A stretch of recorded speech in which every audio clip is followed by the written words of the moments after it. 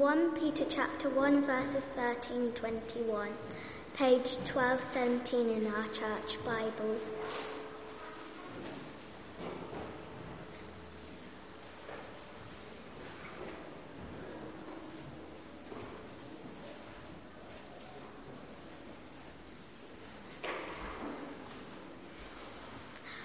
Peter chapter 1 verses 13-21. Therefore, with minds that are alert and fully sober, set your hope on the grace to be brought to you when Jesus Christ is revealed at his coming. As obedient children, do not conform to the evil desires you had when you lived in ignorance. But just as he called you is holy, so be holy in all you do. For it is written, be holy because I am holy. Since you call on a Father who judges each person's work impartially, live out your time as foreigners here in reverent fear.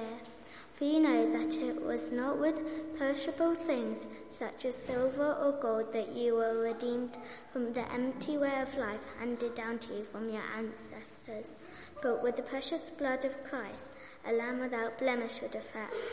He was chosen before the creation of the world, but was revealed in these last times for your sake. Through him you believe in God, who raised him from the dead and glorified him, so your faith and hope are in God.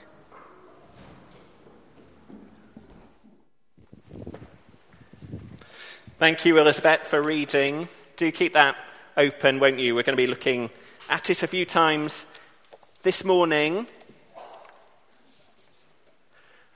But let me ask you first, I wonder if you're any good at spotting the odd one out. Have a look at this.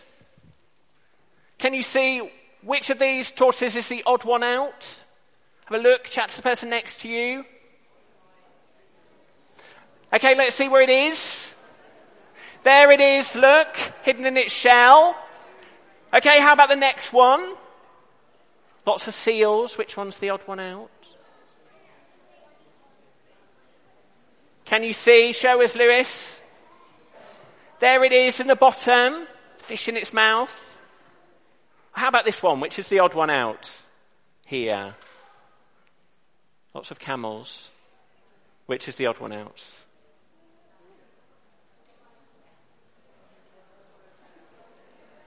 Do you spot it? Let's have a look. There it is. One hump. The odd one out. Okay, how about this one? Loads here. Have a look.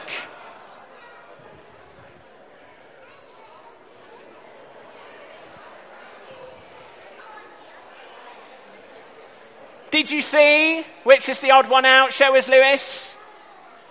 Over there. Little baby tucked away. Okay, last one. Which of these is the odd one out? What do you think?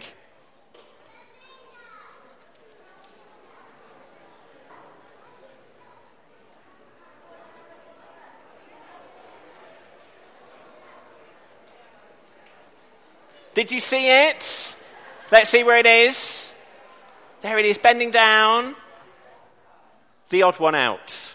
I wonder how you did. Well, in our Bible reading that Elizabeth just read to us just there, Peter, that's Jesus' friend and apostle, he's writing to Christians in all sorts of different places to encourage them to live differently. In verse 14, he was urging them not to conform.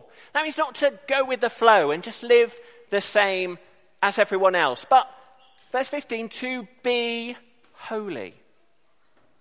And holy means to be different, to be set apart, to live God's way, reflecting something of God's perfect, holy character. It means, in a sense, to be the odd one out. But that's a hard thing to do, isn't it? I mean, maybe you're sitting there thinking, yeah, right, why would I want to do that? Because, well, we don't like feeling like the odd one out, do we? We don't like feeling like we're different to other people around us, like we're the one who's a bit weird. We like to fit in. We like to be liked. If you're a Pathfinder or a Graftee, I wonder how this sounds to you. To be the one who's different, who doesn't fit in. I wonder how that feels at school, to be the one who admits that they follow Jesus, to live differently to how everyone else seems to be behaving. I guess particularly when you know how people who are different can sometimes be treated, don't you? How unfair and unkind, even cruel, other people can be. It's a hard thing to be the odd one out, to be different. The Christians that Peter was writing to, they knew all about that. Lots of them were being laughed at and lied about and hurt for being different, for following Jesus. It's a hard thing to be the odd one out, to be different, to live differently. But Peter is writing this letter to these Christians and to us to encourage us to keep living God's way. And he's doing that by reminding us of two amazing things that we're going to look at this morning. And here's the first.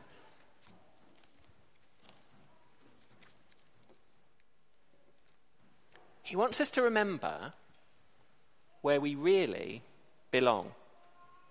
In verse 17 of our reading, we're told to live our lives as foreigners.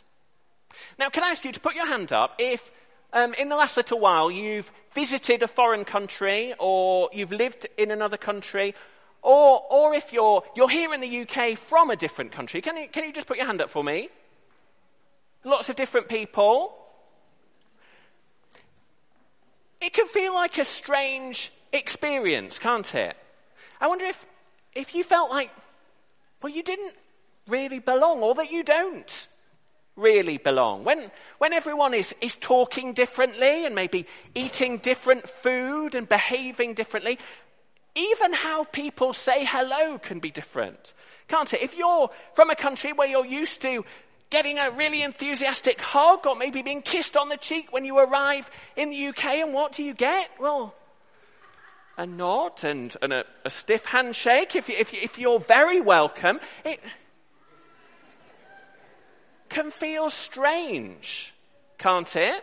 To be in a different country, to be in a foreign country, when you know, well, you don't really belong in that country because you belong somewhere else, to another country, your home country. And that, says Peter, is what it's like to be a Christian. We're to live differently because we are different. Because we belong not to a different country, but to a different family. Because God has made us part of his family.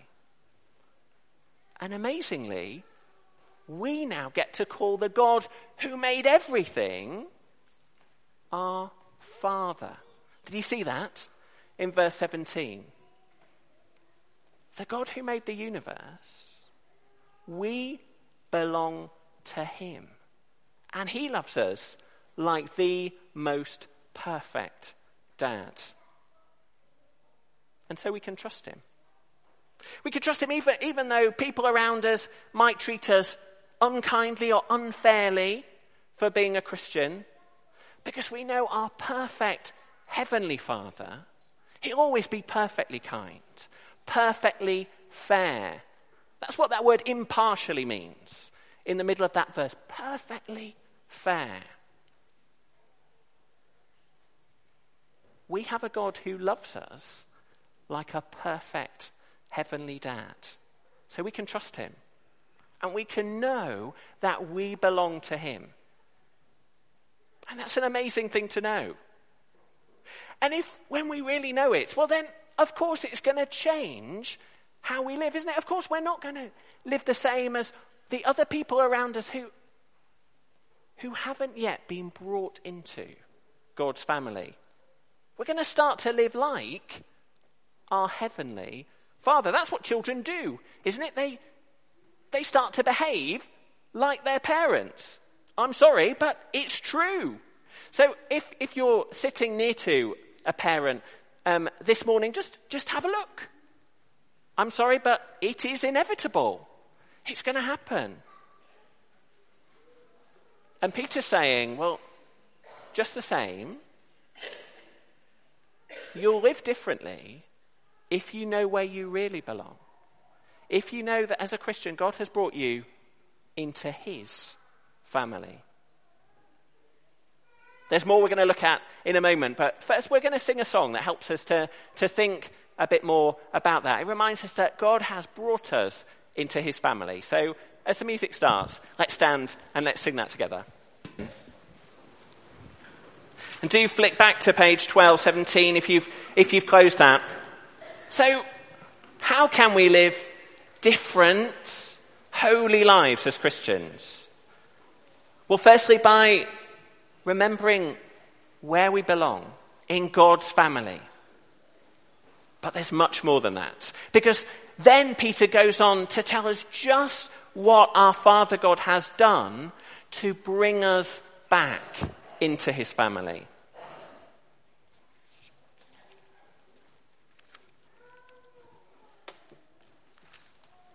He tells us next how we were bought back.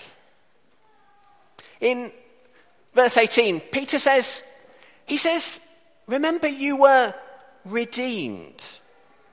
It's a funny word, isn't it, redeemed? It's a word that was used about slaves. In the past, if you were a slave and someone redeemed you, it means they paid a price to set you free. And that, says Peter, is what our Father God has done for us. He's paid the price and he's brought us back out of slavery and into his family. That's what we've just been singing about, isn't it, in that song? Free at last, he has ransomed me. But did I really need freeing? I mean, was I really enslaved? Well, yes, Peter says to us, but not to a human slave master, not with metal chains that you can see, but to what he calls a way of life. I wonder if you notice this over here. Looks exciting, doesn't it? Who can see what it says on the front? Someone shout it out for me. Shout it a bit louder. Thank you. This is the life. And it does look like the life, doesn't it? I mean, look at what's written around the side. Being happy and rich and famous and looking good, having loads of fun, being popular. Sounds like the life to me, doesn't it? Who'd like to come and help me? Open it up, see what's inside. Someone to come and help me. Come on, Matty. See what's inside the box that says this is the life. Thank you, Matty. Okay, do you want to pull that for me? Good. Well done. And the other one, there's another one. Brilliant, fantastic. Now open it up. Tell us what's inside the box, Matty. Nothing. Oh, it's completely empty. Matty, thank you very much. Let's give him a clap. What's that all about then? Well, that, says Peter, is what God has rescued us from. An empty way of life. Because every one of us lives for all sorts of things. Things that aren't God, but that we try to make into our God. Things like looking good, having fun, getting rich. They're not bad things in themselves. Some of them are really good things. But we try and make them what life is really all about. We ignore the real life-giving God. We push him away. And we try to make these things our God instead. What we really live for. But they can't give us what we think they will. They're empty. In fact, they make us slaves. They trap us, always chasing after these things and running away from the real God, who rightly is angry that we've swapped him for something so empty, something that can't give us life. So we're in trouble, aren't we, if we're slaves like that? And the Bible says that we are. That's you and that's me. Or at least it was. Because the Bible also says that if you're a Christian, then that's not you anymore. Because your Father God has redeemed you. He's paid the price and bought you back out of that slavery and into his family. But what kind of price did he pay? What did it cost him? Well, let's have a think about some things, shall we? I'm going to need 5 more volunteers. You just need to hold some things. Come, Elizabeth, do you want to come out again? Florence, do you want to come? Lucy, you're going to hold something. You come and hold this for me. Turn around, well done. Hold it up nice and high. You come and stand here. Well done. Brilliant. Turn it round that way, that's it.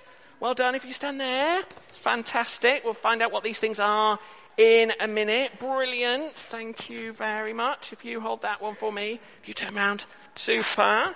And the last one. So what have we got? We'll put them up on the screen as well so you can see. We've got a bar of chocolate.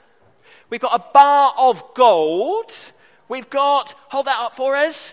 We've got a bunch of flowers, nice bouquet. We've got an Isla bike, nice green one. And we've got an all-inclusive ticket for Chessington World of Adventures. Okay, turn to the person next to you and try and decide, can you put these in order from the least valuable to the most valuable? And if you can, try and work out what you think each of them is worth. I'm just going to give you a minute to think about that.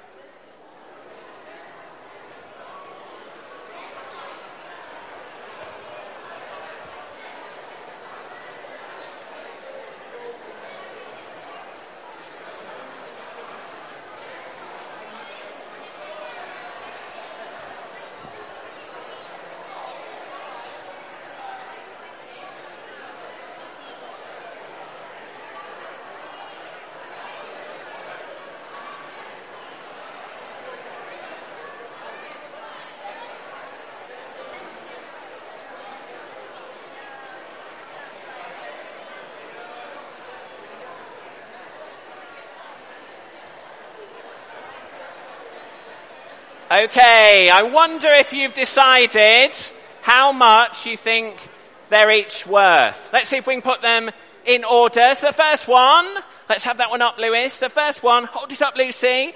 The least value, the bar of chocolate, £1.50, that one from Tesco. What was next? Let's have that up. It was the Chessington ticket. Come and move around here, Florence. Only £39.50, a bargain. What's next? The flowers, £51 from Interflora. £51, yours today, a bit later. What's next? The Isla bike, £439, apparently. What a snip that is. And the last one, the bar of gold. Apparently, so Gold Direct tells me, you can buy this afternoon for £511,340. I wonder how you did. These are all great things, aren't they? But I guess you probably worked out what was the most valuable. Because we all know, don't we, that gold has lasting value. Flowers, they're very nice, aren't they? But they'll soon droop and die. Chocolate, if it lasts that long, will go out of date. Chessington tickets, they expire, don't they? I mean, even an Isla bike can go rusty and fall apart. Thank you, you four. If you go and sit down, keep that So, keep holding this for me, Elizabeth, because gold has lasting value, doesn't it? I mean, that's why we talk about the gold standard, because all our money is based on the lasting value of gold. So just listen to the funny thing that Peter says when he tells us what God has paid to buy us back. He says, for you know that it was not with perishable things like silver or gold. What? But gold's precious. 511 grand. Gold has lasting value. But, says Peter, what God has paid to buy us back is so incredibly precious, so supremely valuable that, well, it makes even solid gold seem cheap and worthless. Elizabeth, thank you. Let's give them a clap for helping me. So what is this supremely valuable thing? Well, Peter tells us in verse 19, the precious blood of Christ, a lamb without blemish or defect. What's that about? I mean, why does he suddenly stop talking about gold and start talking about blood and lambs? Well, because Peter wants to take our minds back to the time of the Passover. It's a time when God's people, they were slaves in Egypt. And God's judgment was going to fall on every family in the land. Every single firstborn son was going to die. But God had a rescue plan. God had made a way, the only way, for his people to be safe. And what was that way? Well, that every Israelite dad would take a lamb. Not just any lamb, their very best lamb. A perfect lamb, a lamb without blemish or defect. And what did the dad have to do? Well, he killed the lamb and he took the blood and he put it on the door frame of the house, so that God's judgment would pass over, so that his son wouldn't die. He'd be saved. Thank you. Let's give them a clap.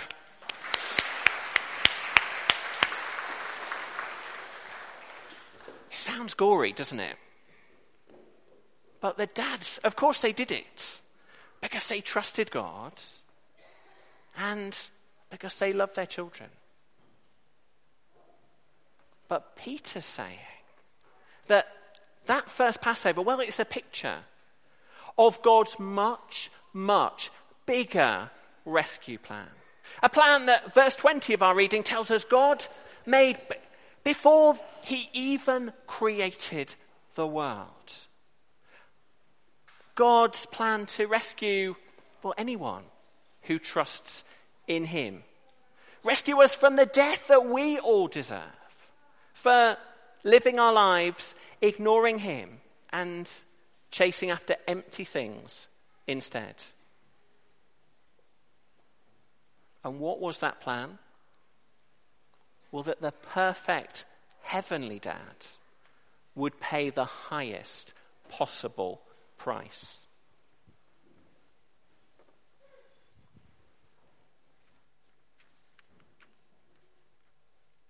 This dad, he'd do what no other dad would do.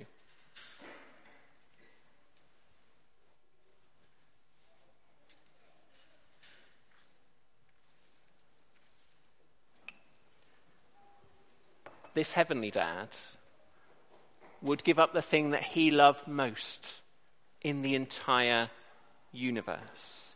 He would give up his one and only precious, perfect Son, Jesus, to die in our place, just like the Passover lamb. Isn't that amazing? That our Heavenly Father would give his precious Son to die so that we can belong to his family and be loved by him forever. Isn't that amazing? It's meant to make us go, wow. And it's meant to cause us to live differently. Live differently this week with our friends, at work, in a couple of weeks' time at school or college. Live differently, as it says, did you notice that in verse 17? In reverent fear. Not because we're scared of God. That's not it. But that we're amazed at what he's done, at just what it cost him to save us. And so, well, we shudder to think that we'd ever want to live as if what he's done, it doesn't matter. That we'd ever want to live for empty things instead, rather than for the Heavenly Father who loved us so much that he paid the most incredible price to bring us back home to him. Let me say a prayer.